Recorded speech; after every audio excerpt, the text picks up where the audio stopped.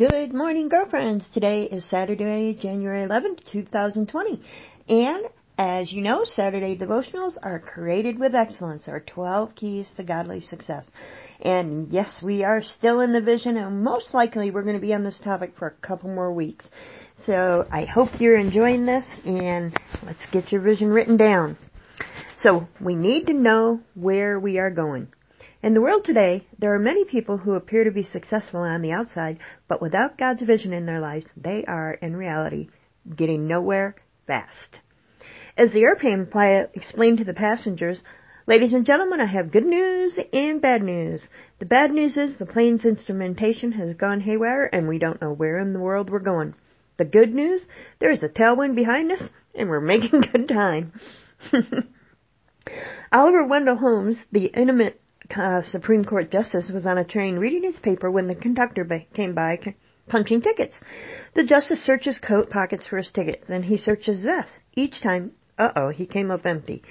Finally, the conductor, who recognized him, said, "Mr. Justice Holmes, don't worry. I'm sure the Great Pennsylvania Railroad won't mind if you send your ticket to us when you find it." With this, the distinguished jurist looked up at the conductor and said, "My dear young man, the problem is not where's my ticket. The problem is, where am I going?" Even the brightest people can have a lack of vision and be short-sighted. Here are a few examples of poor vision from the past. What can be more pallidly absurd than the prospect held out of locomotives traveling just as fast as stagecoaches? This is the Quarterly Review in 1825.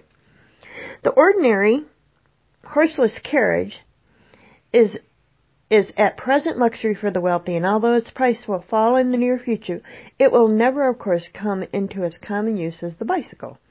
This is Literary Digest in 1889.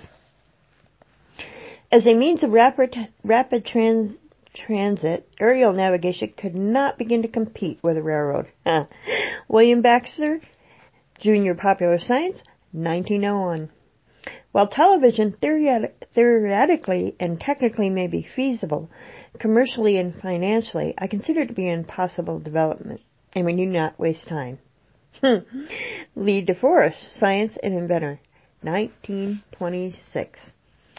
So, without a vision, or knowing where you're going, like this jet, we could be going who knows where really fast. Today's short and sweet. Hope you have an awesome day. And remember, you are who God says you are.